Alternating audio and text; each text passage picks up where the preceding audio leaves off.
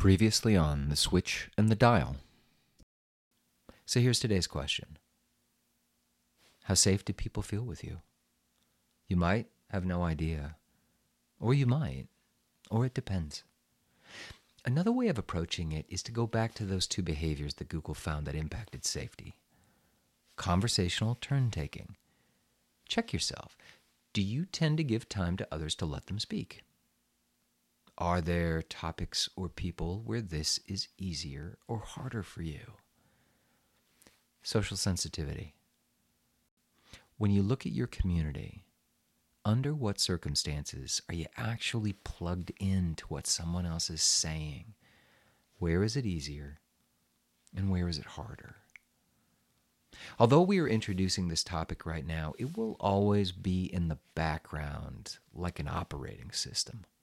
Safety and therefore trust will almost always impact what you can do as a leader.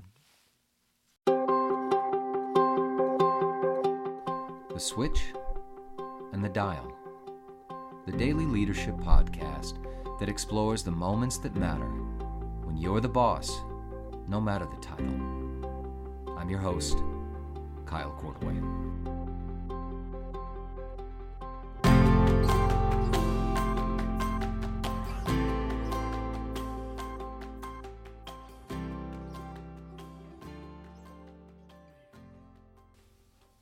As this is a leadership podcast about the words we use as leaders, I want to use a word that often gets overused, but I'd like to use it in a very particular way: transformative. The topic of transformative leadership is enough to take up several episodes, but here I'd like to focus on one idea I think is actually transformative as a leader. When I say transformative, I mean it has the power to reshape the way we see people and interactions, and that idea is safety. I've already talked a bit in an earlier podcast about safety and some of the research behind it. As a reminder, psychological safety is the belief that someone can bring something difficult or uncomfortable to you without being judged or retaliated against. The case I made is that one of the regulators of what you can do and talk about as a leader is how safe people feel with you. For today's episode, I want to ask, what can help you understand how safe people feel with you? In an earlier episode, I posed the idea that there are people in your world who can come to you with a hard-to-hear message about you, and you will listen. And there are people in your world who can give you a compliment, and your first reaction is, what do you want from me? Again, this is about safety.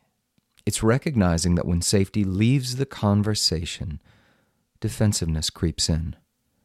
Now, defensiveness is likely a word you are familiar with, but what are the signs and symptoms of defensiveness? Defensiveness is likely a word you are familiar with, but what are the signs and symptoms of defensiveness? And that can include you or others. It is here I want to turn to the book Crucial Conversations by four authors: Kerry Patterson, Joseph Grenny, Ron McMillan, and Al Switzler. If you ever asked me if you could only read one book as a leader, what would it be? On many days, I'd say that one. In their chapter, Learn to Look, they offer what is, in my view, a transformative way of seeing the behaviors of others around us. The first is that part of the skill of handling conversations that matter is building a skill called monitoring safety. This skill is recognizing that all conversations have a content element and a safety element. Safety is that signal that tells someone what they can and how they can share. When safety goes away, certain predictive behaviors kick in, and the authors frame these in two broad categories: silence or violence. Silence is any attempt to withhold or shut down the meaning in a conversation. Silence is any attempt to withhold or shut down the sharing of meaning in a conversation. This doesn't mean just getting quiet. It includes masking, which is a form of sugarcoating or euphemizing in the conversation. Sarcasm might also fall here as well as avoiding, which includes changing or shifting the subject of the conversation. Violence is any attempt to compel someone to your point of view or control the conversation. This includes putting judgmental labels on things said by someone else, as well as attacking someone for their point of view. Silence and violence are where we go when we don't feel safe. The challenge laid out by the authors is to, quote, recode these behaviors as a signal to you that someone doesn't feel safe. Easy enough, right? Actually, it's one of the hardest things to do, because in the moment that someone doesn't feel safe, we might be having our own safety issue, and our monitoring skills can drop precipitously. It just so happens that it can be easier to notice it in others first, but noticing it in ourselves is just as important. It's building the noticing skill of what happens to us physiologically, emotionally, and behaviorally when things feel unsafe for us. Sometimes we can only do it after the fact, and that's okay. We work with what we can do. Remember this as a dial approach to important conversations.